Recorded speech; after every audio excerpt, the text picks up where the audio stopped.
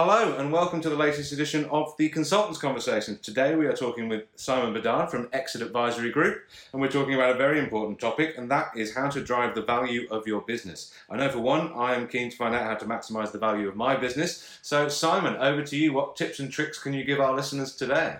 Well, first of all, thanks for having me, Andy. It's great to be here. So, look, I guess a lot of people that are listening to this may be asking themselves whether, building the value of their company is really important at the moment. There's a lot of people starting out. They've, probably got a whole bunch of things they're trying to focus on. So just to those people, look, I get where you're coming from. What I would say to you is you should always be working on your business as well as in it, and you should always be working with the end in mind. And really, I guess we don't know what's around the corner. So building value in your company is not only great for one day if you do want to get out, but it also, it tends to cover off on the same things that make your business a lot more profitable and a lot more enjoyable to run. So that's why I'd encourage everybody to take that sort of value focus. And really that probably leads us into really one of the first value drivers that we like to discuss, and that's what we call the owner's trap. And it's this situation where, we all leave our jobs and good stable incomes and we start a company and we want to do it our way and we're full of passion and all that sort of stuff. And really most people do that because they want freedom. And they start their company and then they soon, realize that they're actually trapped and they don't own a business, the business owns them. And, they're doing ridiculous hours and struggling to cope, and often in those early years not making the money they want. So what we tend to look at with a lot of our clients is how do we manage that? How do we get the owner, the client, out of the day-to-day running of their business? How do we let them rise above a lot of the daily sort of, out of the trenches, so to speak, and really work on their business? Because if you really do want to exit your business one day and you want it to be worth something, it needs to run without you.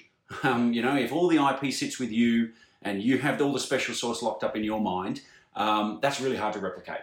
So that's probably the first thing. And look, there's lots of ways we can obviously help people, and that's to do that, and that's a discussion for another day. Yeah. But yeah, keeping in mind how to get out of the owner's trap would be the first.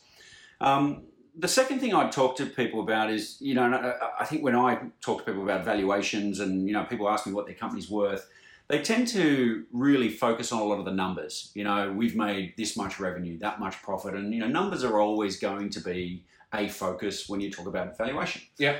Probably the thing that people miss though is it's not just about the numbers you see on your P&L. It's actually about the quality of those numbers. And what I mean by that is, a great example of a good quality revenue is when we start talking about recurring revenues. If you think about it, let's just say you did want to sell your company. Ultimately, somebody is simply buying your future stream of profit. And what they do then is start discounting the value of that company based on all the risks that they see and all the variables that they see in that. So really what's happening, if you've got a business that goes out and signs up clients on contracts and has recurring revenues, monthly installments, really this is why you're seeing a lot of subscription models booming all around the world at the moment. Nice, regular, contracted revenue, then what you're doing is you're taking out the guesswork. You're taking out the risk of where is our next dollar going to come from, or our next payment coming from, and even reducing risks around how you get paid, because invariably a lot of these are set up on direct debits. It takes away a lot of the risk around getting money, and it takes away a lot of the runaround and time-consuming stuff that goes with running a business. And so that recurring revenue model is one of the biggest drivers of value you'll see in a company. And if you have two companies that sit next to each other that do similar stuff, one has, let's just say, more than 70% of its revenue is in some sort of recurring nature, then you'll find that business will be substantially, more valuable than its, the comparative company. Yeah. So thinking about how can you shape your business model so that you can build out some kind of recurring revenue model will be a massive difference, and it'll also make your life a lot more enjoyable because you're not going to be so stressed about running those day-to-day items. The third item that I think is one we see a lot of is what we call concentration risk. And it really sits across three areas of your business. It's your suppliers, your customers, and even your staff. So for example, if you've got a supplier that you are very much reliant on to deliver the services or goods that you sell, that poses a risk to somebody wanting to buy your business. Yeah. So, if that business was to go out of business, or if they were to sell, or had a material shift in their model and could no longer supply you, what will you do? Do you have the alternatives? Do you have other options to go to? A bit of and look, that flows through, of course, to your customers. Are you overly reliant on any one customer? And I know we've spoken about this, Andy, about, particularly in the consulting world, where people go out and they've got one fabulous client, they love them, great relationship, and they contribute a huge amount of their revenue. And then all of a sudden that client, something changes and they're gone. And, what do they do now to replace that customer? And they may need 3, 4, 5, 10 customers to replace that one. So yes. that's a lot of hard work, right? Just to get back to where you were. Yeah. Especially true in the consulting game. Because if you're a good consultant and you help grow a business, then they need to take on full-time staff. And suddenly all the good work you've done made them a massive company that goes and hires somebody else. And you're back at square one without kind of your business anymore, basically. Absolutely. And sometimes they outgrow the requirement for the consultant in that area, right? So unless your offer is evolving and you're able to sort of scale with them, then invariably it's going to keep happening if you're good at your job. So it is an interesting one. And I guess, to wrap that up, in terms of the employees is really the last bucket. If you have one employee that holds an enormous amount of your IP, or if there's they provide a bit of the secret sauce to what you do for your clients, and that knowledge only sits with that person, then you've got some serious concentration risk. If something was to happen to that person, everyone talks about them getting hit by a bus. I like to say, what if they won the lottery? They may not turn up tomorrow. So yeah, look, that's another thing to think about. And of course, the answer to your employees is a little bit different to customers and suppliers, in that you can answer the employee issue through more systems and processes, and being able to document what they do and how they do it. So there's probably an easier solution there than resolving customers and suppliers. Just on that, and I guess to wrap that point up, Andy, as a bit of a rule of thumb for people while they're out there, we tend to talk to our clients about not having more than 15% revenue coming from any one client. Now that's really the golden rule. Anything 15% and below, is considered really best in class. Once you get up to about 25, it starts to raise a bit of a red flag. And when you see people with their biggest client more than 50% of the revenue, you've got a problem. So that's just a little bit of guidance for people to think about.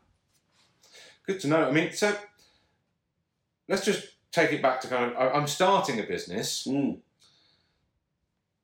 Do I need to be planning to sell it on day one? As in, like, do I need to be thinking about what is the future of this business? And is that kind of, is that something that typically people are thinking like, or is it a mindset you're just trying to get more out there in the world?